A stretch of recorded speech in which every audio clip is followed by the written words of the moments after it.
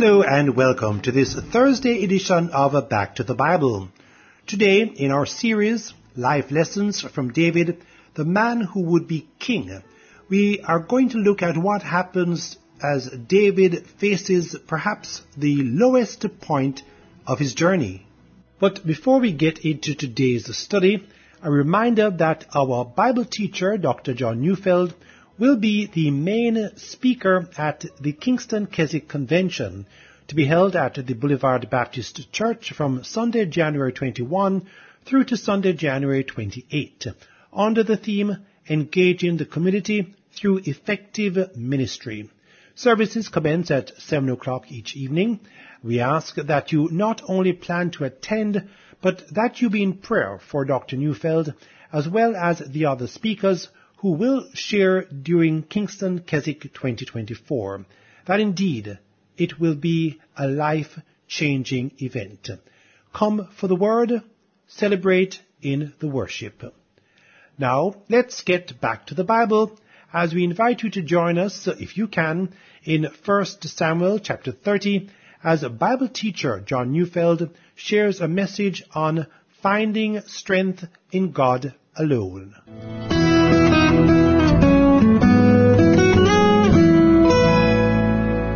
Suffering is a mystery. Everyone suffers. Oswald Chambers once noted that the unrepentant thief and the repentant thief were both crucified and died on a cross, as well as the Son of God. He said, "By these signs we know the widespread heritage of suffering," which of course means that Christians suffer along with people who deny Christ.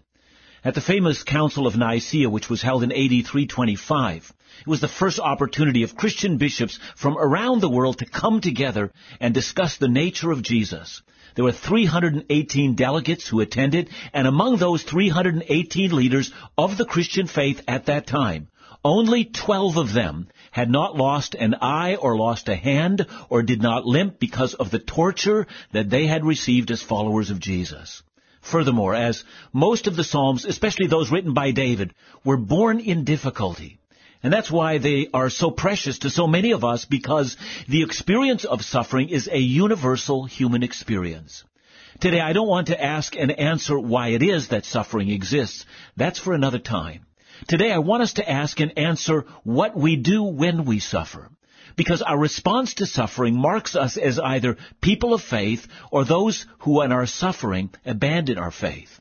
It said that Charles Spurgeon on the wall of his bedroom kept a plaque with Isaiah 48 verse 10 written on it. "I have chosen thee in the furnace of affliction," it said. We are well served to remember those words. 1 Samuel 30 might be seen as the low point in David's life. And at the outset, even before we begin to read the chapter, we might wonder, well, how can that be so?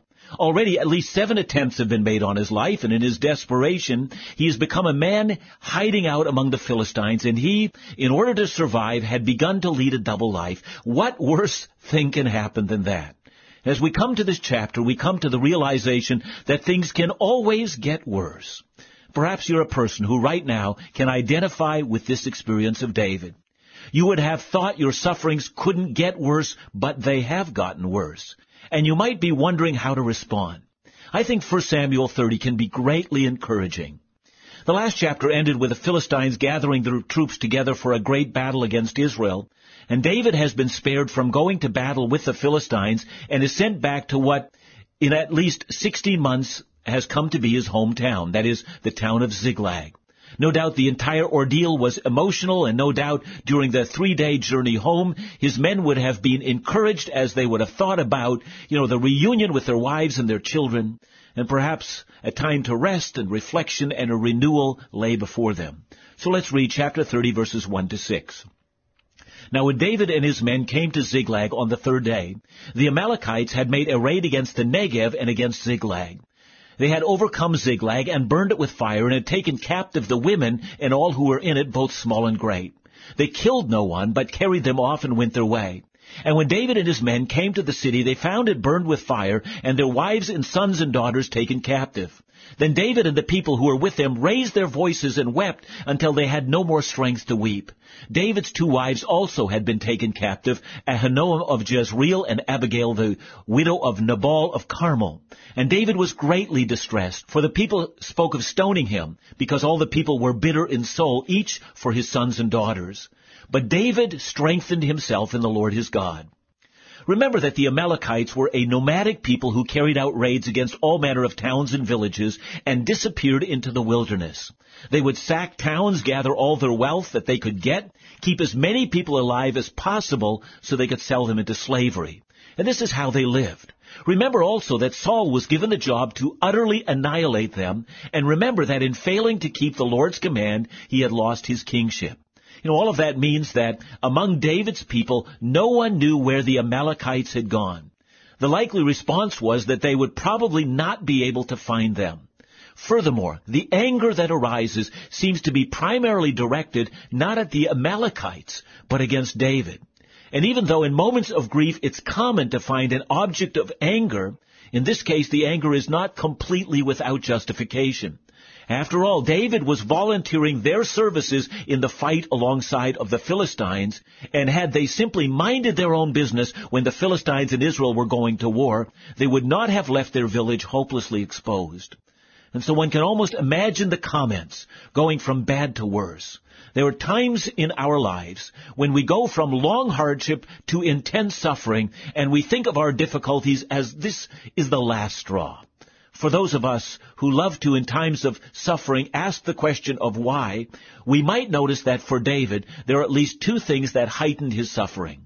The first is that David had led a duplicitous life, and that was deeply felt among his own men.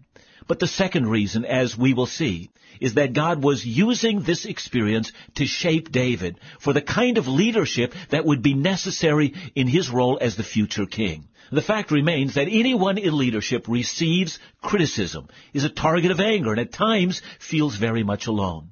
The real question for David is not, "Oh Lord, why have you allowed this?" But the real question is, "Oh Lord, what do I do now?" And it is this second question that we see David as the man who is after the heart of God. Our text very simply says, David strengthened himself in the Lord his God. No, he didn't go out to argue with his accusers, or on the other hand, roll into a ball and become depressed. Instead, he fled to God to encourage himself. For us who read this account, the key question is, what did David do here? What does he mean to strengthen himself in God? One of the ways of answering that question is to, from the life of David, find examples where we might find this principle. So if we go back to 1 Samuel chapter 23 and verse 16, we actually find a phrase that sounds very similar to this one. At that time, the city of Keilah, which David had saved from the Philistines, were prepared to betray David to Saul, and Saul himself was coming out to kill David. And then in 23:16 we read, "And Jonathan, Saul's son, rose and went to David at Horish and strengthened his hand in God." So in 23:16, Jonathan strengthened David in God, and in 30 verse 6, David strengthened himself in God. Both phrases sound the same. The only difference is in who is doing the strengthening. Well, if both phrases are the same, we do well to remember what Jonathan did to strengthen David. For Samuel 23:17 says, "And he said to him, 'Do not fear, for the hand of Saul my father shall not find you. You shall be king over Israel.'" No doubt Jonathan reminded David how Samuel had come to him and anointed him for his kingship of Israel. The calling on David's life came from God and not from David's desires. Jonathan was simply reminding David of what God had promised him. Is this what David did when the men were thinking of stoning him? Reminding himself that he would be king? No, I don't think so. I think he was reminding himself of the promises that God had made to him. So what does that mean for us today? I think to encourage ourselves in the Lord is to remind ourselves of the promises that God has made towards us. We might start by remembering from Romans 8:28 that God causes all things to work together for the good to those who love Him. Or perhaps we might remember Ephesians 1:7-8, that in Him we have redemption through His blood, the forgiveness of our sins, according to the riches of His grace which He lavished upon us. Or we might remember Hebrews 9:15, that those who are called have received an eternal inheritance. Or we might remember Romans 8:31. If God is for us, who can be against us? And in the next verse, and for those who are called, how will he not graciously give us all things? And further, that nothing can separate us from the love of Christ. Just the other day, in between preparing messages for this radio broadcast, I quickly ran out to the bank and ran into an old friend whom I had not seen for quite a few years. And he told me, John, I heard your radio broadcast for the first time today, and I was praying for you. And I prayed that God would allow me to see you because I have a verse for encouragement for you. And now, here you are, and we've just run into one another by accident. And he said, there are no accidents. And then he shared a verse God had given him for me. All that kind of thing encourages us greatly in the Lord, doesn't it? I don't know whether you've ever had something like that happen to you. Roger Ellsworth said, to strengthen ourselves in God means to remind ourselves of what Scripture says about God and His promises, and we bring those truths to bear on the situation. Every trial causes opposing voices to ring in the ears of the child of God. One is the voice of our circumstances telling us that our situation is hopeless. The other is the voice of faith telling us that our God is sufficient for the trial. Indeed. Are you discouraged today? Before you do anything else, before you make plans what to do next, or before you roll into a ball and suffer in a corner somewhere, go to your God, find the Scriptures that make a difference, ask the Holy Spirit to convict you afresh that these promises are true, and encourage yourself in the Lord. When we come back, we'll see that the encouragement David received allowed him to move forward to victory and pave the way for his kingship and build the character of a man who was after the heart of God.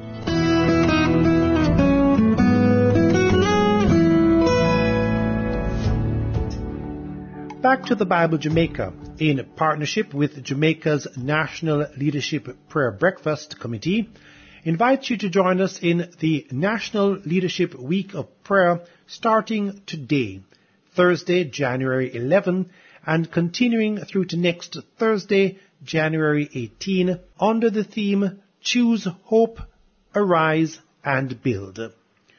Today we ask that you pray for our religious leaders. Let us give thanks for their moral and spiritual leadership to the nation. Let us ask God to equip and use them to lead our citizens in godly living. And let us pray that God will grant them vision.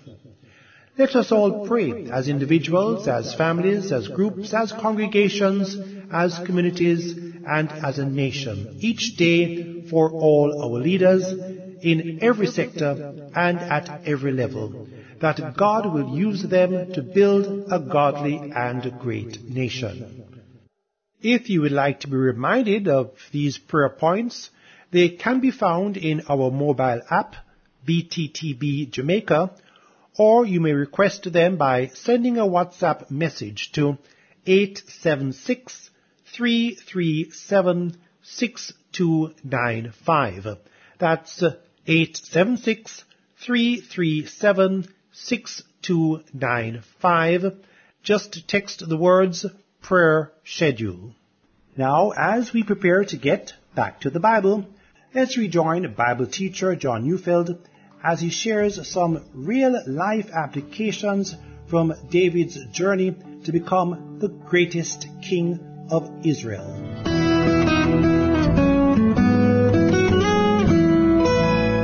It is difficult to know how to act when we are discouraged. In Psalm 40, David describes a situation in his life which can easily be applied to what he went through in 1 Samuel 30. The psalm begins, I waited patiently for the Lord. He inclined to me and heard my cry. He drew me up from the pit of destruction, out of the miry bog, and set my feet upon a rock, making my steps secure. Or consider David's words in Psalm 56, 3-4. When I am afraid, I put my trust in you.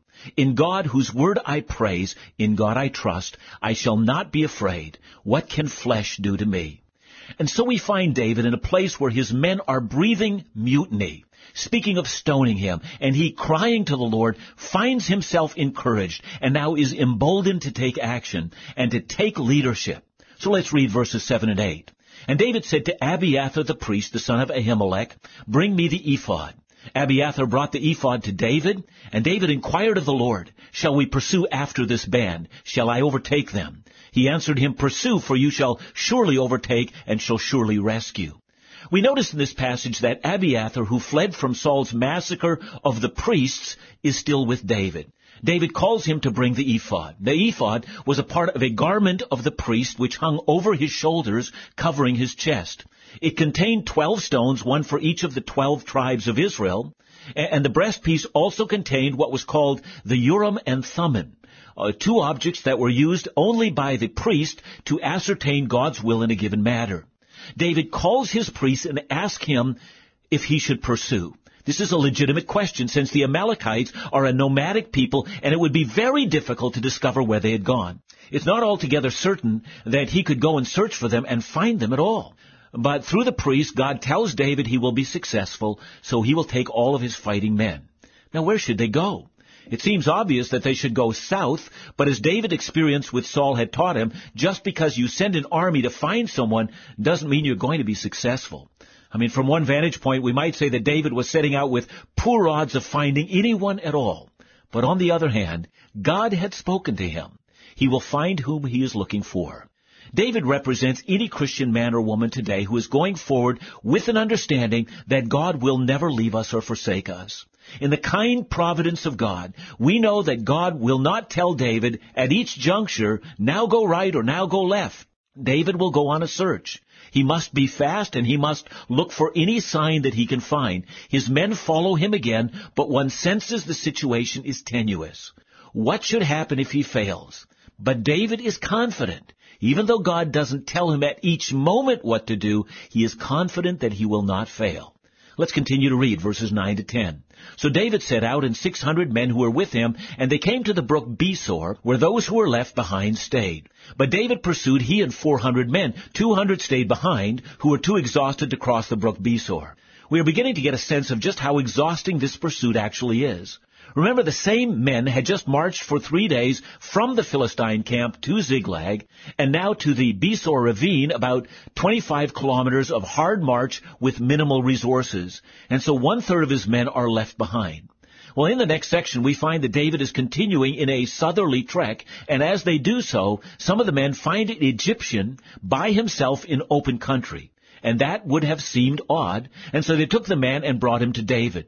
The man must have been exhausted and famished, and so before they could even interview him, they give him some of their own resources, their food and their water. It turns out he had not eaten anything or drunk anything for 3 days, and so 3 days without water means that he is at the very point of death. They revive him, and then they interview him. Verses 13 and 14 say, "And David said to him, 'To whom do you belong, and where are you from?' And he said, 'I'm a young man of Egypt, servant to an Amalekite, and my master left me behind because I fell sick 3 days ago. We made a raid against the Negev of the Cherethites and against that which belongs to Judah, and against the Negev of Caleb, and we burned Ziklag with fire.'" Now the picture here is of a captured Egyptian slave who, when sick, was simply thrown away to die in the desert. He, just like the families of David and his men, were captured and used as slaves and discarded or sold at will. He's a victim, and David now uses him to guide him to the Amalekite camp, but only after he gets David's promise that David will not kill him. Now I'm reading from verses 16 and 17. "And when he had taken him down, behold, they were spread abroad over all the land, eating and drinking and dancing, because of all the great spoil they had taken from the land of the Philistines and from the land of Judah. And David struck them down from twilight until the evening of the next day, and not a man of them escaped except 400 young men who mounted camels and fled." Now from this section, we imagine a very large camp of Amalekite raiders. Even though they're drunk and David and his men descend on them unexpectedly, the battle lasts for a full day. And the ones who escape are still 400 men, and they're but a remnant of what's left. But from David's perspective and the perspective of the men with him, this was an answer to prayer. You can only imagine the time it must have taken for husbands and families to fall into each other's arms with gratefulness and kindness to God who saved them. And then on top of that, the spoils from the Amalekite camp must have been considerable. They load everything onto whatever is left there to carry the goods, and they drive the cattle on ahead, and slowly but slowly they begin to make their way home. And then they come back to the brook Besor, where they left 200 men. And the remaining 400 men are very angry. They have paid the price for going after their families, but these 200 men had not. And so the 400 men become abusive. You 200 men will get your families back, and that's it. Your houses might be burned to the ground, and everything that you have might be lost, but you get nothing because you didn't join with us. Now, verse 23 says, "But David said, 'You shall not do so, my brothers, with what the Lord has given us.'" Here's what David knows. The ability to find the Amalekites, including the finding of the half-dead Egyptian slave, and the surprise attack on a massive force who were thankfully drunk at the time, so that they could defeat them. All this came from God's providential timing, and not from the abilities of himself and his 400 men. What they were able to accomplish was a gift from God. And here's what we must learn. When we suffer, as we all do, and when we emerge from our suffering, we need to give thanks to God for His grace. Every blessing that we have in this life is a part of what the Lord has given us. Even our ability to emerge from times of suffering comes from God. That's why David would treat the exhausted 200 just like he treated the 400 who went with him in battle. And that is also why he would take a great portion of the plunder and send that portion to the elders of Judah who had lost so much because of the raids of the Amalekites. You know, suffering can do that. It can make us bitter, and it can make us abusive to others and angry and looking for someone to blame and holding on to everything that we have and demanding that others not share. Or suffering can allow us to realize something we should have known from the very beginning. Every breath, every good day of health, every time we have a good day, comes not because this is normal and this is what we deserve, but because God, who is merciful, has had mercy on us. And realizing that everything depends on a gracious God allows us to be gracious to others. You know, the lessons from 1 Samuel 30 are many. We have learned that in our deepest hours of suffering, even when we suffer because of our own sin, we must look to God and encourage ourselves in our God. But we have also learned that when God in mercy delivers us from the day of trouble, He calls upon us to remember that it was mercy that delivered us, and so we need to be merciful as well. Turning to God in the day of trouble, being encouraged in our God, also leaves us by being encouraging to others. Let God continue to encourage us to bring joy and relief to those who are suffering when we have been graciously delivered.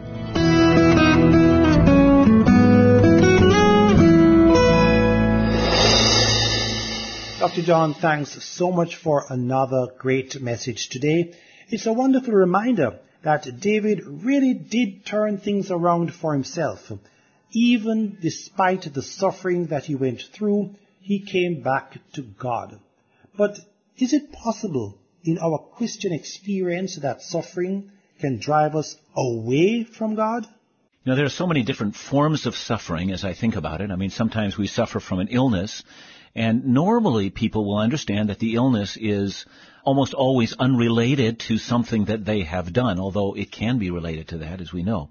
But in most cases, we might say it's not. But sometimes we suffer because of foolish things that we've done. And when we do that, it's a very dangerous time in our lives. We might say, well, now God is showing me all the things that I've done wrong, and I'm getting my comeuppance. You know, what I've sown, I'm now reaping. And in some senses, that can be true, but if we're paralyzed there, then we'll never learn from this. And I think the first thing to take into those experiences of suffering is that we need to begin by reminding ourselves of the loving kindness of God, that He keeps loving us, that His grace is undiminished towards us, that He is determined to do what's best for us for all of eternity, and that He will never let go of our hand. We need to find ways to encourage ourselves, for if we don't, we will simply roll into a ball and say, I'm of no use whatsoever anymore. David's example reminds us that we can emerge on the other side of great suffering.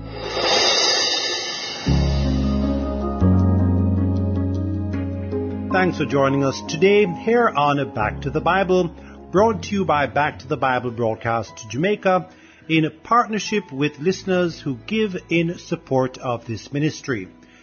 We can be contacted via email at backtothe.bibleministry@gmail.com.